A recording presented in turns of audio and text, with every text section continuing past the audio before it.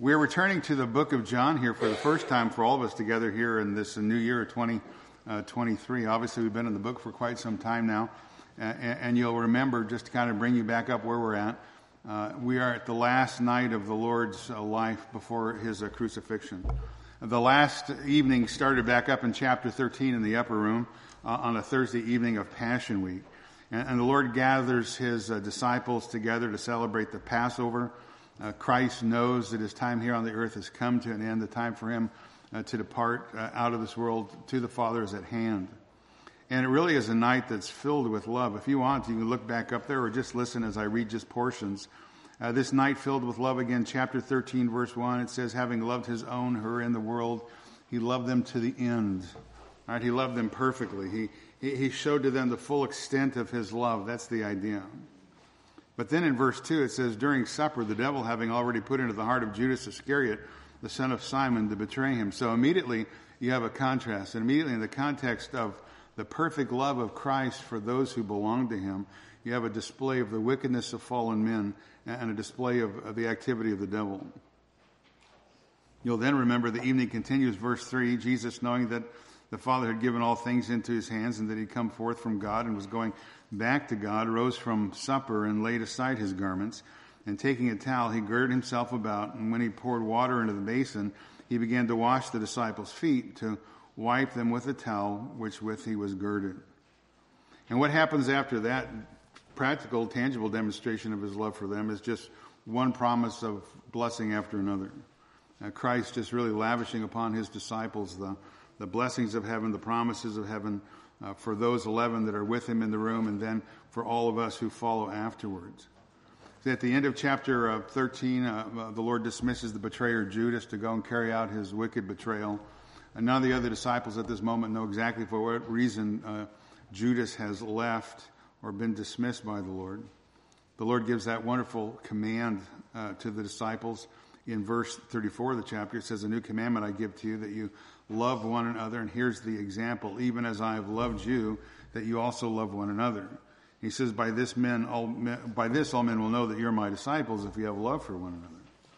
So the chapter concludes, chapter 14 picks up with just blessing after blessing. Christ, again, lavishing upon these 11 disciples, encouraging their hearts. He wants them not to be troubled. He wants them not to be troubled. He wants them to continue to believe in God and continue to believe in him, in Christ. So chapter 13, chapter 14, chapter 15, just promise after promise to the Lord's own, encouraging their hearts with love and the love that he has for them. But then the whole thing changes. Verse 8 of chapter 15, the whole thing changes. And the topic moves from love to hate. It moves from the blessings of the heavens to Christ, or from Christ to his disciples, to the realities of a world that is hateful to them, or a reality of a world that shows that hatred towards them. Look at verse 18 of chapter 15.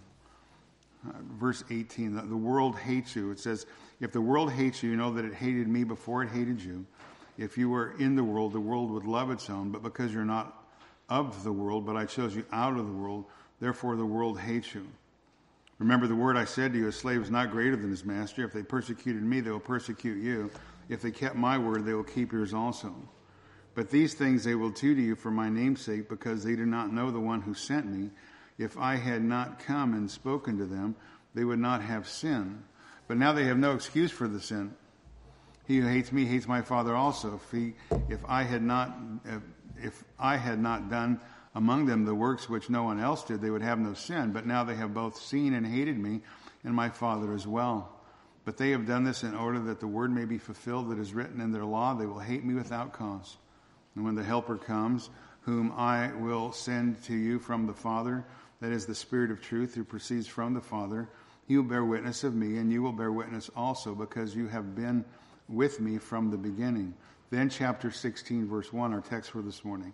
These things I have spoken to you, that you may be kept from stumbling. They will make you outcasts in the synagogue, but an hour is coming for everyone who kills you to think that he is offering service to God. And these things they will do because they have not known the Father or me, and so on. Now remember that chapter divisions aren't in the original. They're not in the original part of the text of Scripture. They've been added to help us. And honestly, the chapter division between 15 and 16 is probably not in the best place to have a chapter inserted. Probably verse 12 in chapter 16 would have been a more suitable spot for the break, but nevertheless it's here. And all that to say that the Lord is just continuing on with the same thing he's been talking about, right? He's continuing on with the subject that he'd been speaking to them previously about, the issue of hatred. Again, the whole thing's changed from love to hatred.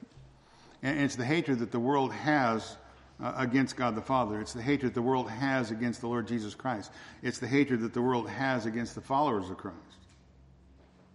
Now again, these men were they were in the upper room. They've left the upper room. They're on their way over to the Garden of Gethsemane. So they walk through the city. They're headed over to the Garden of Gethsemane. And again, the subject of the evening has changed from heavenly love to earthly hatred. The fact is, God loves his people. And God lavishes his kindness and his promises upon them. And he blesses them with every blessing there is in the heavenlies. But at the same time, the reality is the world hates God and the world hates Christ. The world hates the followers of God in Christ. Again, Christ in his love and his kindness is telling them this reality. It was Arthur Pink who called the whole thing, it's a remarkable prophecy is the word he used. He wants them, Christ wants them to know the future. He wants them to know what's going to happen. Again, verse 2, they will make you outcast from the synagogue. An hour is coming where everyone who kills you to think that he is offering service to God. He wants them to know excommunication and death is coming. He wants them to know there's going to be a high cost to follow him, a high cost to follow Christ. Because there's a vast distinction between those in the world and those who follow the Savior. A vast distinction. Again, a vast distinction between the followers of Christ and the world. Again, look back up chapter 15, verse 19. If you were of the world would love its own, but because you're not of the world, but I chose you out of the world, therefore the world hates you. Remember the word I said to you, a slave's not greater than his master. If they persecuted me, they will also persecute you. Now you might remember I told you when we went through this text, the word world there is not the physical earth. It's not the physical earth. The idea behind the word world, it's the world system that is under the control of Satan, under the control of Satan and his demons. It's the world system that is in opposition and rebellion to God. It is the fallen world system that is compromised of all unregenerate people. It's the world of twisted values and unrighteous ambitions and evil ideologies and practices. It's all of the anti-God, anti-Christ, anti-Scripture thinking that sets itself, again, in opposition to God and to God's kingdom, and again sets itself in opposition to Christ. In fact, 1 John 5, verse 19 says this, the whole world lies in the power of the evil one. The whole world lies in the power of the evil one. 3 times in the Gospel of John, Satan or the devil is called the ruler of this world. John 12:31, John 14, verse 30, and then John 16:11. So who runs this world? Another question, who runs this country? Who runs this world? Who runs this country? The answer is the same. It's Satan. Satan runs this country and every other country in the world. Satan runs this country and every other nation in the world, every other kingdom. Satan is the ruler of this world. Remember back in Luke chapter 4, the Lord has been led by the Holy Spirit into the wilderness, and there he is being tempted by Satan. Luke 4 verse 5 says, he, Satan, led him, Christ, up and showed him all the kingdoms of the world. In a moment of time, the devil said to him, I will give you all this domain in its glory. Well, that's pretty bold talk.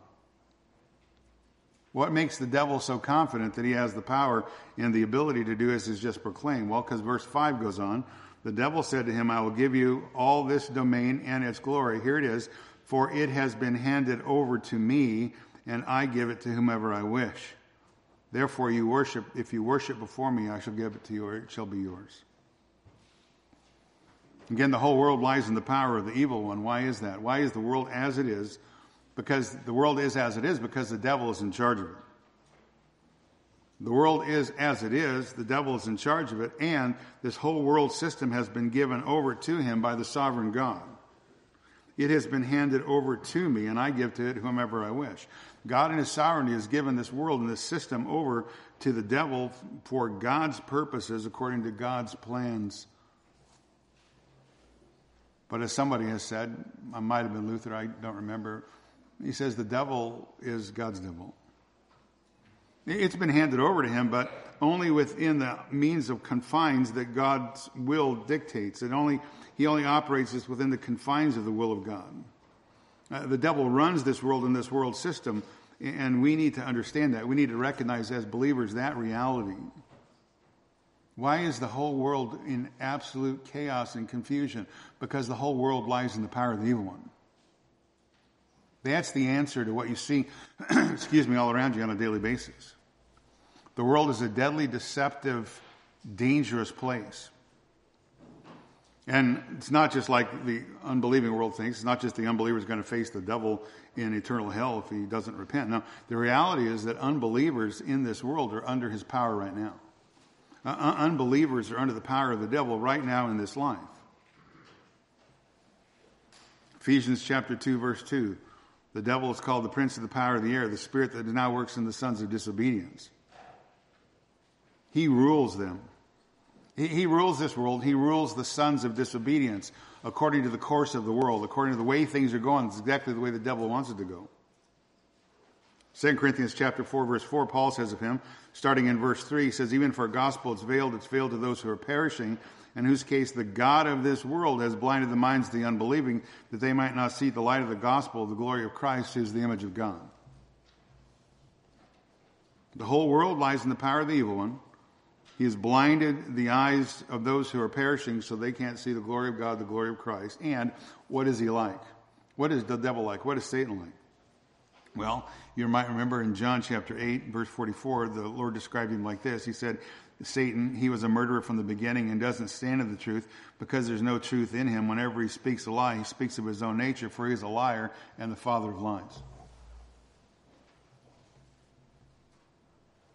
Why is the world like it is? Because the whole world lies in the power of the evil one. Therefore, no amount of evil, no amount of lies, no amount of murder should surprise any of us. Because Satan has authority over this world. He rules the kingdoms of this world. And not only that, that means he rules the rulers, right? He controls the rulers. He controls all the people who are outside of God's kingdom. All those who are dead in trespasses and sin, he is their ruler. All those who are called in the Bible the children of the devil, he rules over them. Now, most of the time, Satan tries to stay hidden below the surface. He's happy to work in secret. And he loves to distinguish himself or disguise himself as an angel of light. But again, he's the ultimate deceiver. He's the ultimate liar. He's the ultimate murderer. But as the culture grows more and more corrupt and more blatant in its overt rebellion against God, Satan doesn't have to hide as much. He comes out right in the open and does his activity right in the open for everyone to see, as he's doing right now presently in our country. We have a country that's full of quote-unquote leaders that do nothing but promote Satan's agenda all across the board. They promote his agenda of murder. They promote his agenda of deception. They promote without blush, without apology, they promote the murder of unborn children. Promoted for, argued for, advocated for. I don't know if you saw the news this last week, but 210 members of our Congress voted against the Born Alive Abortion Survivors Protection Act, which would require appropriate medical care for babies who survive abortion. And the 210 members of the Congress that voted against it said, we are opposed to this because if we support it, this might harm babies.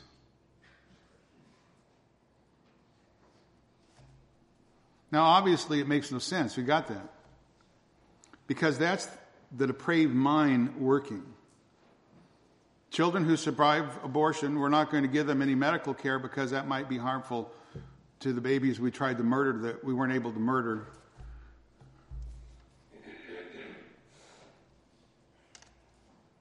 depraved minds that don't work properly, empowered by demonic ideas, demons, demonic destruction. You're familiar also in this country, there's been a couple summers of anarchy. Anarchy everywhere in the streets, encouraged, promoted, defended again by the so-called leaders of the country.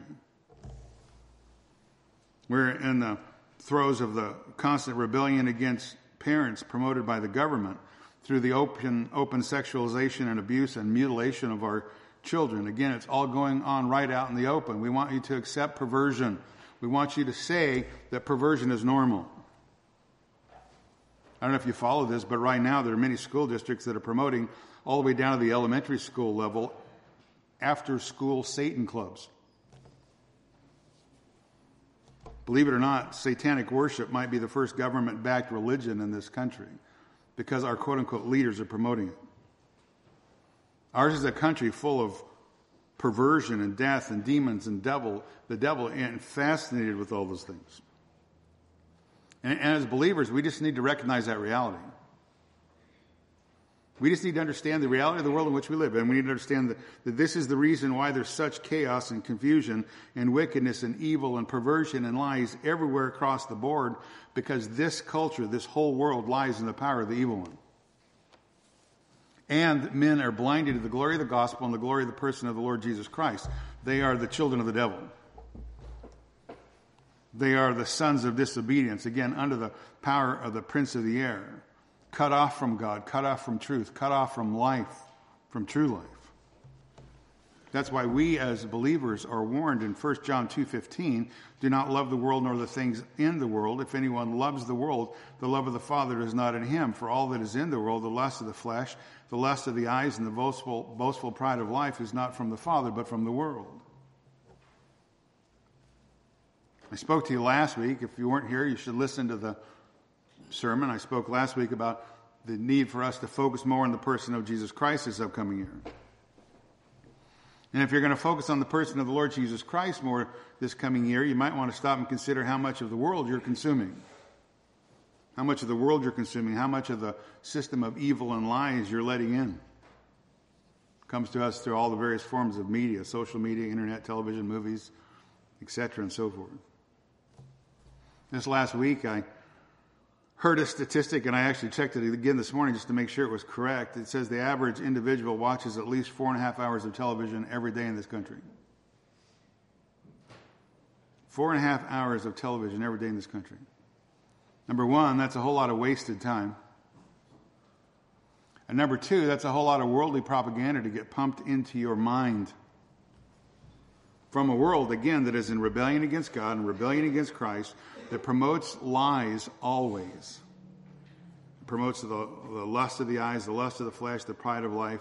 All of these things are built into this worldly system.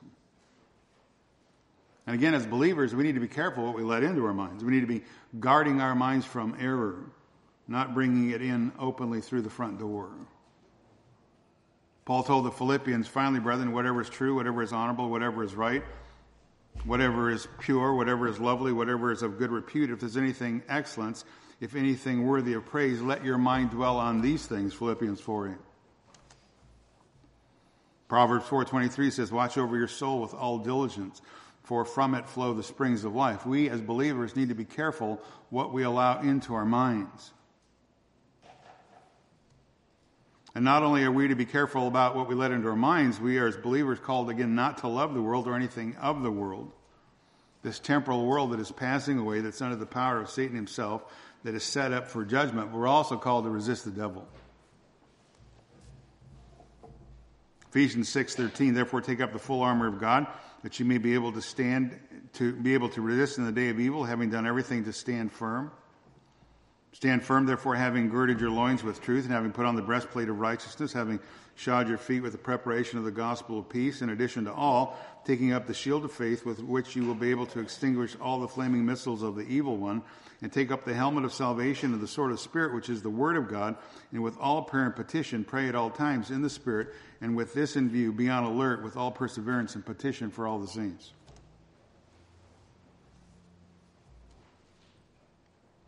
You can't resist the devil. You can't stand firm against his evil schemes of lie and perversion, if you are cultivating in your heart pride, if you're cultivating in your heart lust of the eyes, the greed or personal ambition or selfishness. You can't resist the devil if you're watching pornography. If you're cultivating those things in your own heart and your own life and your own mind that are in direct opposition to God and his truth and his purposes. James 4:7 says, submit to God, resist the devil, and he'll flee from you. James 4:1 says, what is the source of quarrels and conflicts among you? Is it not the source of your pleasures that wage war in your members? You lust and do not have because you commit murder, and you are envious and cannot obtain. So you fight and quarrel. You do not have because you do not ask. You ask and do not receive because you ask with wrong motives so that you may spend it on your pleasures. You adulteresses, do you not know that friendship with the world is hostility towards God? Therefore, whoever wishes to make himself a friend of the world makes himself an enemy of God. James 1, verse 13, let no one say when he's tempted, I am being tempted by God, for God cannot be tempted by evil. He himself does not tempt anyone, but each one is tempted when he's carried away and enticed by his own lust. When the lust is conceived, it gives birth to sin. When sin is accomplished, it brings forth death. Do not be deceived, my beloved brethren.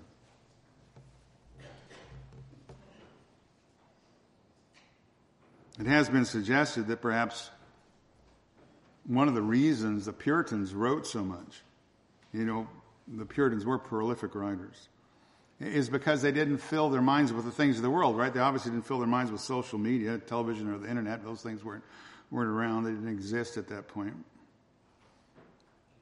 But the point of that statement is that they used their time wisely. And because they used their time wisely and weren't invested in the world, they had more time to think and more time to think deeply on God and the issues of God. As I told you last week, again, there's not many modern books written like The Christian's Love for the Unseen Christ, as Thomas Vincent wrote. Because we don't think deeply. The whole world lies in the power of the evil one. And as believers, we're called to recognize that reality. As believers, we're called to resist the devil and his lies. As believers, we're called to stand firm and not to fall in love with this evil world system that, again, is passing away and under God's judgment. Because, again, we're not part of it. Look again, 15, verse 19.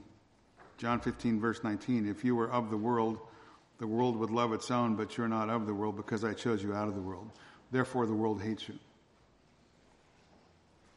Eklegomai, I chose you. I picked you out. I chose you. It's in the middle voice, so that means I chose you. God's saying, I chose you for myself. You're not of the world, but I chose you out of the world for me. God speaking. That's the issue of election. The world hates the followers of Christ. The world hates believers because they have been elected by God, chosen by God for his purposes. They belong to him. And God in his kindness, his mercy, his love, his infinite grace has taken you, if you're a believer, out of this world. John 15:16. You did not choose me, but I chose you and appointed that you would go and bear fruit. Ephesians 1:4. He chose us in him before the foundation of the world, that we should be holy and blameless before him in love. And again, very simply, the world hates those who are not part of it. The world rejects those who are not a part of it. As believers, we are in the world, but not of the world. As believers, we're in the world, not of the world. We've been taken out of this evil system. Therefore, we're called not to partake in the unfruitful works of darkness, but instead expose them. Ephesians 5:11. Colossians 1:13. For he has delivered us from the domain of darkness and transferred us to the kingdom of his beloved Son. We, by God's grace, have been chosen out of this world system as a mercy. Therefore, we are to flee from all that is unrighteous. And we're to flee from all that is unrighteous, and we're to flee to the righteous one, the person of the Lord Jesus Christ. John 4:4 says, we are to flee to Christ, to the person of the Lord Jesus Christ, because greater is he who is in you than he who is in the world. Now that's all background just to set up to begin to look at verse 1. These things I have spoken to you, that you may be kept from stumbling. Again, these things refer back to everything that he's just said, everything that he's just warned about the world's coming hostility, also about the coming of the Helper, the Holy Spirit. These things I have spoken to you that you may be kept from stumbling or from falling away, it says in the ESV, or that you should not be offended, the Authorized Version. Scandalizo is the word stumbling. Scandalized, we would get in the English. It means to put a stumbling block or an impediment in the way that someone may trip or fall over. The word actually is related to a bait stick in a trap. And it's used by Jesus to refer figuratively with his disciples that he doesn't want them to be caught off guard, ensnared like an animal would be ensnared in a trap. Go in, trip the trap, the stick falls down, and you're trapped there in that trap. And Jesus doesn't want them to be caught off guard like an animal ensnared in a trap. Because if Jesus had not warned them about the persecution that would inevitably come, the disciples might become shocked, they might become disillusioned, therefore their faith might have faltered. Arthur Pink says this, he says, to be forewarned is to be forearmed. Christ would prepare his people beforehand by telling them plainly what they might expect. Instead of contending among themselves which would be the greatest, he bids them to prepare to drink the cup he drank, be baptized with the baptism wherewith he was baptized. It was not that he would discourage them, far from it. He would fortify them against what lie ahead, against how evidenced is the tender mercy of their master, how it demonstrates once more that he loved them to the end. How gracious of the Lord to warn us as we would stumble if he had not told us beforehand what to expect. So again, he tells them because he wants them to know the truth. These things I have spoken to you that you may not be kept, or that you may be kept from stumbling. Again, it's the Lord saying, I'm saying these things to you so that you're not caught in a trap. You're not caught unaware. I'm telling you in advance what's going to happen. Follow me is going to be difficult. Follow me is going to be hard. It's going to be painful. If you really want to follow me, you're going to have to take up your cross. Just like I told you earlier.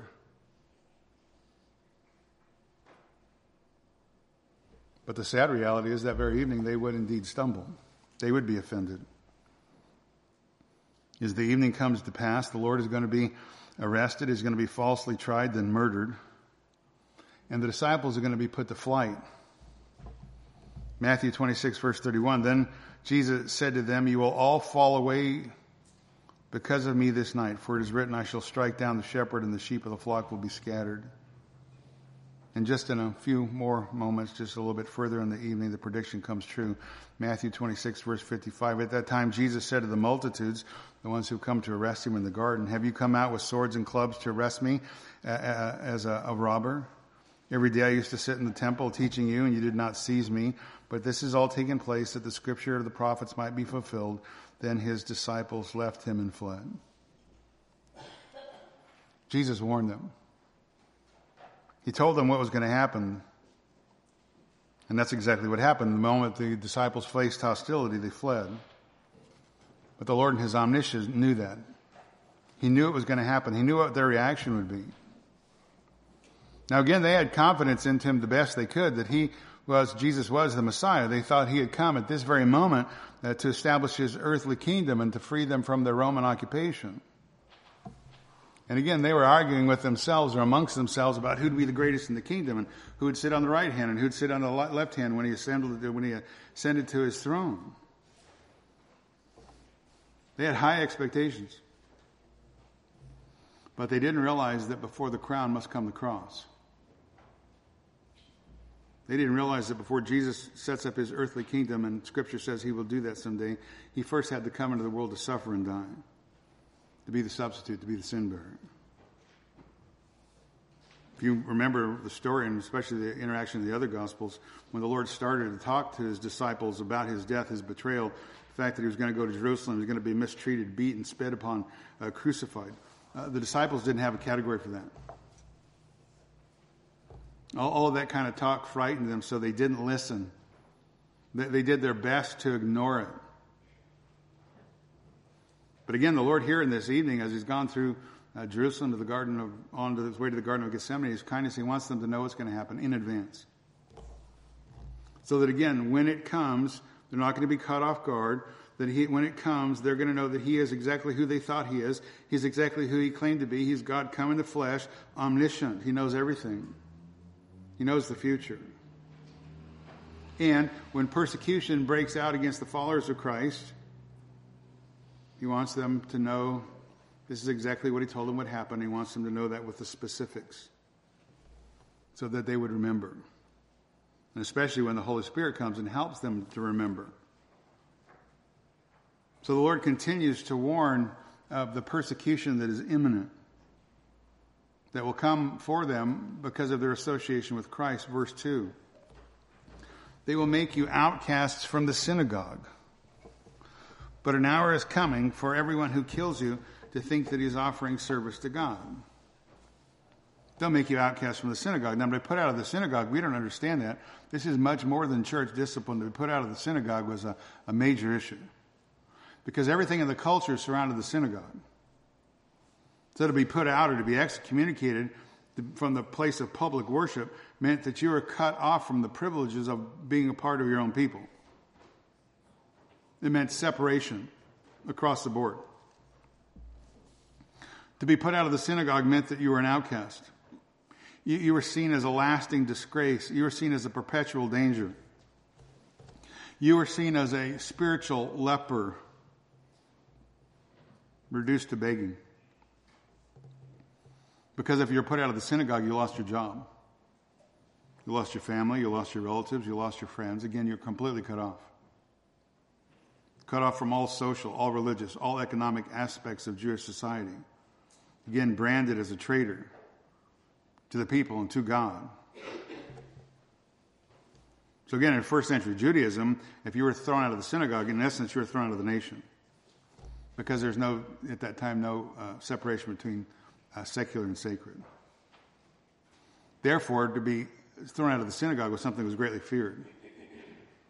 Remember the story back in John chapter 9 of the man who was born blind, and Christ heals them, and the Pharisees, religious leaders, go to the parents and say, who did this? And they answered very carefully because they didn't want to be thrown out of the synagogue, because the Pharisees had already said, if anybody says that Jesus is the Christ, you're going to be desynagogued, you're going to be kicked out.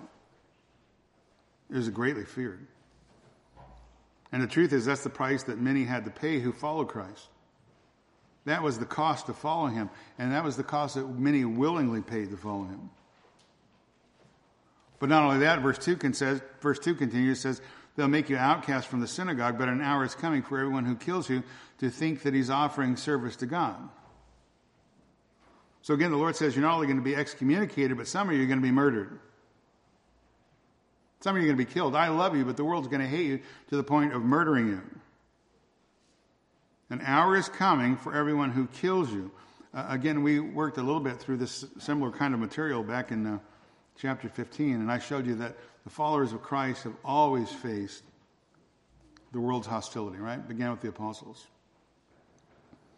All the apostles were either ridiculed, scorned, denounced, hunted, arrested, beaten, imprisoned, or all of the above. And with the exception of John, who dies as an old man on Patmos, all were martyred. But again, verse 18 out of chapter 15, if the world hates you, you know that it has hated me before it hated you. Remember the word that I said to you, the slave is not greater than his master. If they persecuted me, they will also persecute you. Again, implied, listen, you can count on it.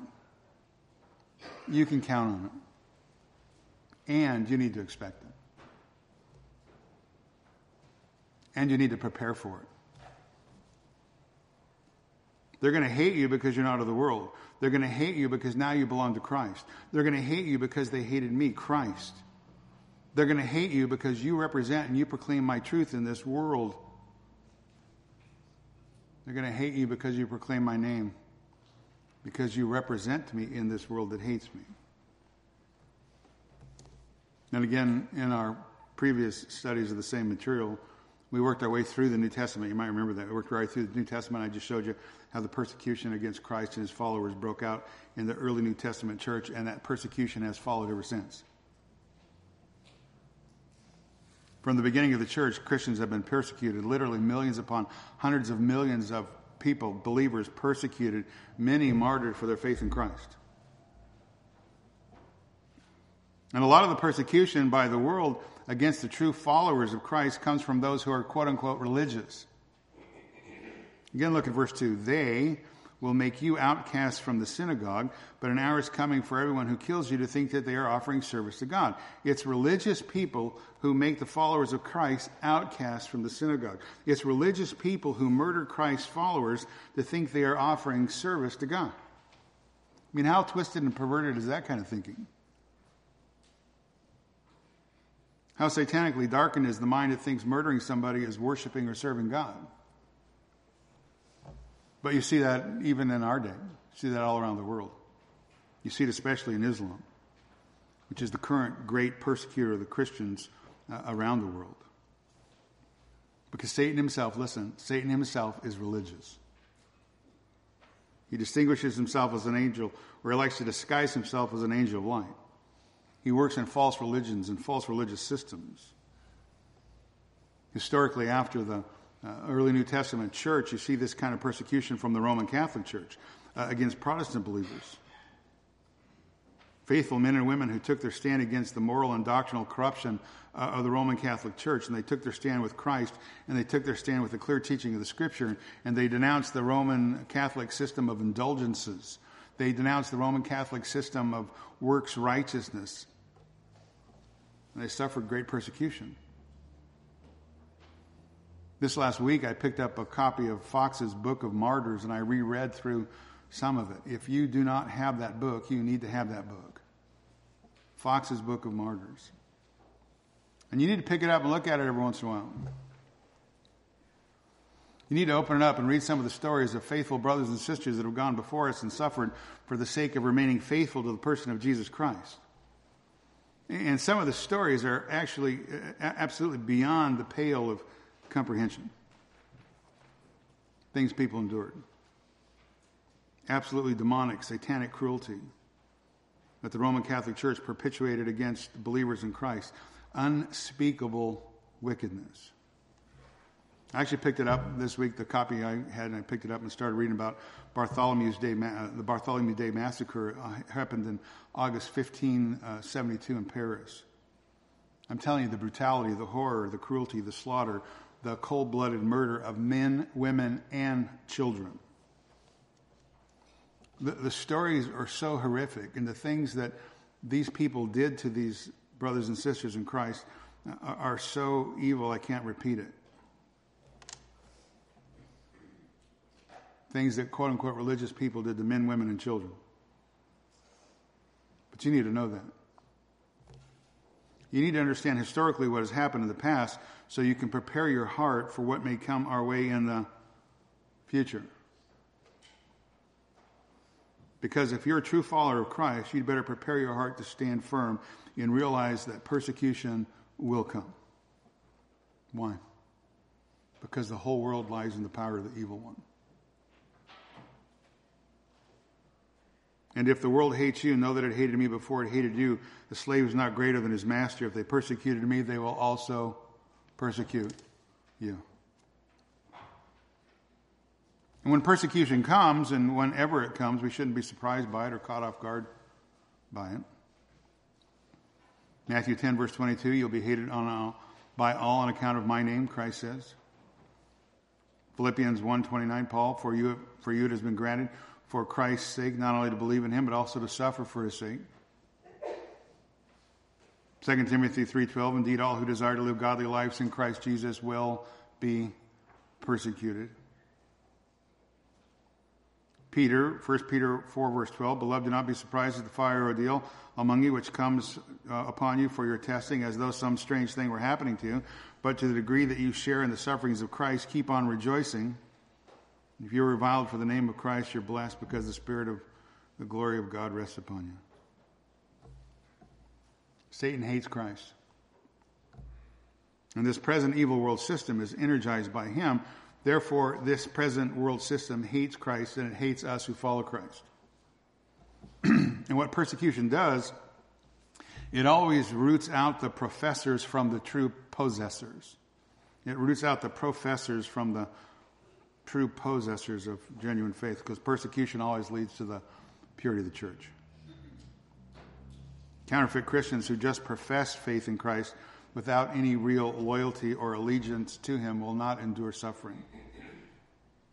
They will not endure persecution. They will recant their faith in Christ in order to avoid the pain. I'm telling you, pick up Fox's Book of Martyrs, dive in on the Bartholomew's Day Massacre. And not only will you be shocked by the evil, but you'll be amazed by the love for Christ that faithful men and women before us and the suffering they endured and refused to recant. Refused. Now again, I say this all the time. It's not like we should be looking for persecution or martyrdom. It's going to happen in a fallen world, right? But when it does come, Christ says, Matthew 5 verse 10, blessed are those who have been persecuted for the sake of righteousness, for theirs is the kingdom of heaven. Blessed are you when men cast insults at you and persecute you and say all kinds of evil against you falsely on account of me. Rejoice and be glad, for your reward in heaven is great, for so they persecuted the prophets who were before you. The heavenly perspective on suffering when it comes, when you're persecuted for the sake of righteousness, again, is the unbelieving world is letting you know without a shadow of doubt you belong to Christ. The unbelieving world, when they persecute for the sake of righteousness, they're letting you know that not only you belong to Christ, but you're a part of Christ's kingdom. They're letting you know that you're saved eternally. Therefore, that means that nothing or no one can ever separate you from the love of Christ, because the world doesn't persecute pretenders. Again, somebody said it, I'm not sure who it was. It says, wolves aren't interested in painted sheep. Right? Wolves aren't interested in painted sheep. And the world doesn't persecute pretenders. So the Bible and Christ says you're eternally blessed when those persecute you for the sake of righteousness, and you need to be happy and see it from a heavenly perspective, because what it's saying is you've lived your life in a fallen world enough like the Savior that the people in the world actually take notice of you. Because you stand in stark contrast to their perversion, to their satanic way of living. They'll make you outcast from the synagogue. An hour is coming for everyone who kills you thinks he's offering a service to God. Arthur Pink says, out of the catalog of sufferings to which the disciples should be subjected, the Lord selects for mention 2 samples of the rest. An extreme torture of the mind and the final infliction upon the body. It is indeed solemn to observe that the persecution of Christ's people comes from a quote-unquote religious world. The first fulfillment of this prophecy was from the Jews, who professed to be the people of God, but Christ identifies them with the world.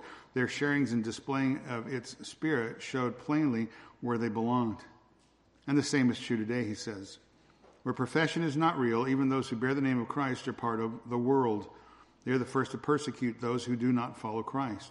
They are the first to persecute those who do follow Christ. When the walk of the Christian condemns that of the worldly professors, when faithfulness to his Lord prevents him from doing many things in which the world does, when obedience to the word obliges him to do many things which the world dislikes, then enmity is at once aroused and persecution follows. Persecution just as bitter and real today as it was in those days, although the form has changed. Again, he's saying, look, persecution's going to come, and you know this because you're around people who say they're followers of Christ, they're religious, and you take a stand for Christ, and they say, what's wrong with you? You're not really serious about that nonsense, are you? Why don't you come and do, you didn't get crazy, you're not like a Bible thumper, are you? And those people who make the name of Christ, they start looking at your life when you don't live like they do and do the things they do, and they go, there's something wrong with you. There's nothing wrong with you. You just want to honor the Lord. There's something wrong with them because they're false professors, and they won't stand at the time of the trouble. Verse 3 says, these things they will do because they have not known the Father or me. So ultimately, the world hates Christ and Christ's followers because they don't know God. And I told you previously, one of the greatest impediments to coming to a true knowledge of a true truth, right? One of the greatest impediments of coming to the knowledge of the truth is religion. Because again, Satan, who's the ruler of this world system, he uses religion. And he uses religion to stand in the way as a hindrance to the knowledge of the true God. It's true with the Jews. They were religious. It's true with the Romans. They were religious in a sense that they worshiped the pantheon of gods. They didn't like the Christians because they just worshiped one God. They thought, what's wrong with these people? It's true of Roman Catholics. And the Roman Catholic system through all history, they're religious. It's true of Islam. They're religious. And Islam violently persecutes, openly opposes Christians all around the world, and religious persecution is on the rise. These things they will do because they have not known the Father nor me. Again, religious people who do not know the true God or Christ are under the control of Satan himself.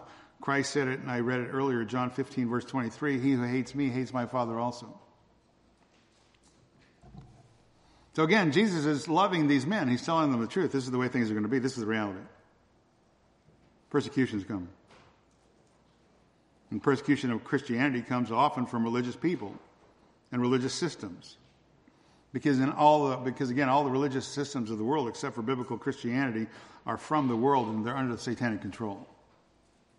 And what every false religious system does, it creates their own deity. Creates their own false god. And again, that's Satan. He likes to masquerade again as an angel of light. He likes to promote doctrines of demons. And these followers of these worldly religious systems persecute Christians because, again, the whole world lies in the power of the evil one. And Satan blinds the minds of the unbelieving that they can't see the glory of Christ. Satan blinds the minds of the unbelieving to think that murdering people is a means of serving God. That was actually the way it was for the Apostle Paul before his conversion. Saul of Tarsus, Pharisee amongst all Pharisees, right? He's a pretty religious guy. As a Pharisee, he was a zealous persecutor of Christians. And after he met the risen Christ, after his conversion, after being and getting a little bit of a trouble and being rescued by the Roman soldiers outside the temple, he tells this mob that are trying to kill him, he says in Acts 22, verse 4, he said, I persecuted this way, meaning the Christians, I persecuted this way to the death, binding and putting both men and women into prisons. In his defense before Herod Agrippa, Acts chapter 26, Paul elaborates on that statement. He says, Acts 26, verse 9, so then I thought myself that I had to do many things hostile to the name of Jesus of Nazareth. This is just what I did in Jerusalem. Not only did I lock up many of the saints in prisons, having received authority from the chief priests, but also when they were being put to death, I cast my vote against them. And as I punished them often in the synagogue, I tried to force them to blaspheme. Being furiously enraged at them, I kept pursuing them even to foreign cities. To the Galatians, he said this of his past, Galatians 1:13. He said, you've heard of my former manner of life in Judaism, how I used to persecute the church of God beyond measure, and that I tried to destroy it. I was advancing in Judaism beyond many of my contemporaries among my countrymen, being more extremely zealous for my ancestral traditions. Religious people, apart from the truth, hate Christ. Religious people, apart from the truth, hate Christ's people. They're hostile to Christ, hostile to Christ's people, hostile to the gospel, because they're held captive by Satan to do his will.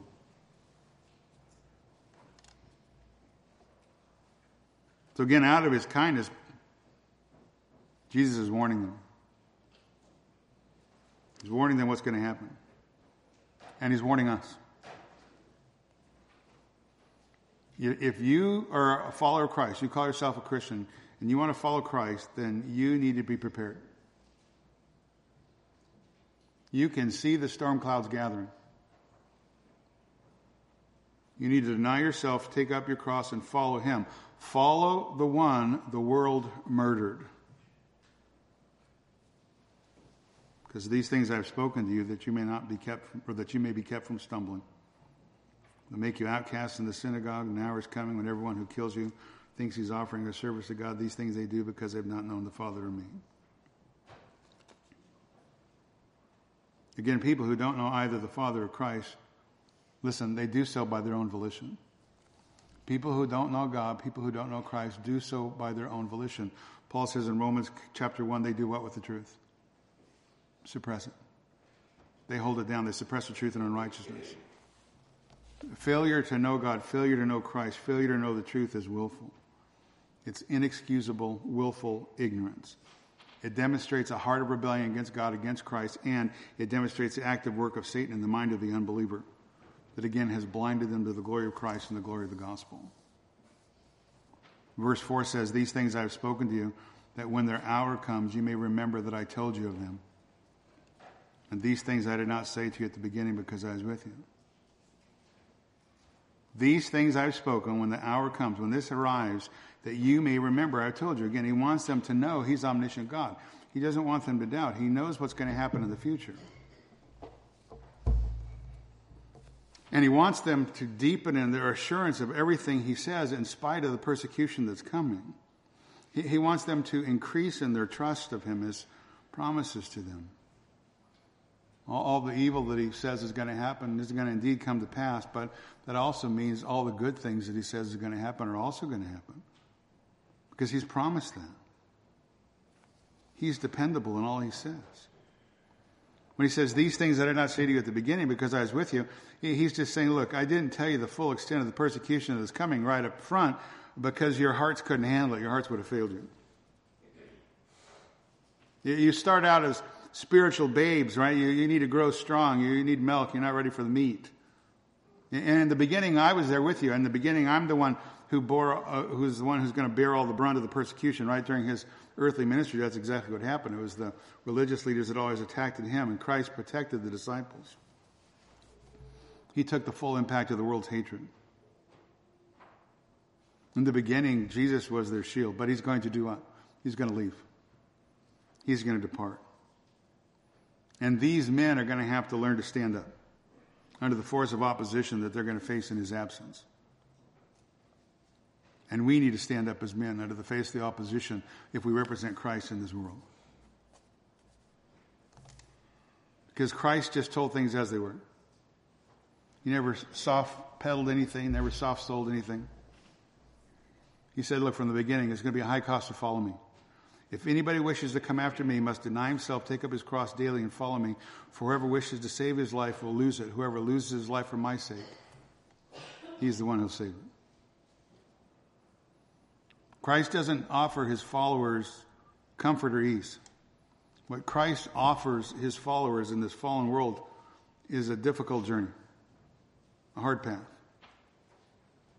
a small gate, a narrow way. But it's the only way that leads to life.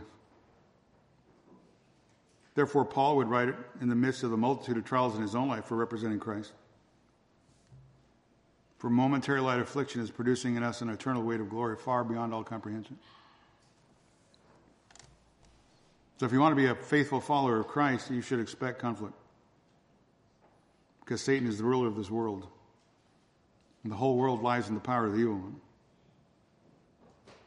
But take your eyes and drop down to chapter 16, verse 33 of chapter 16.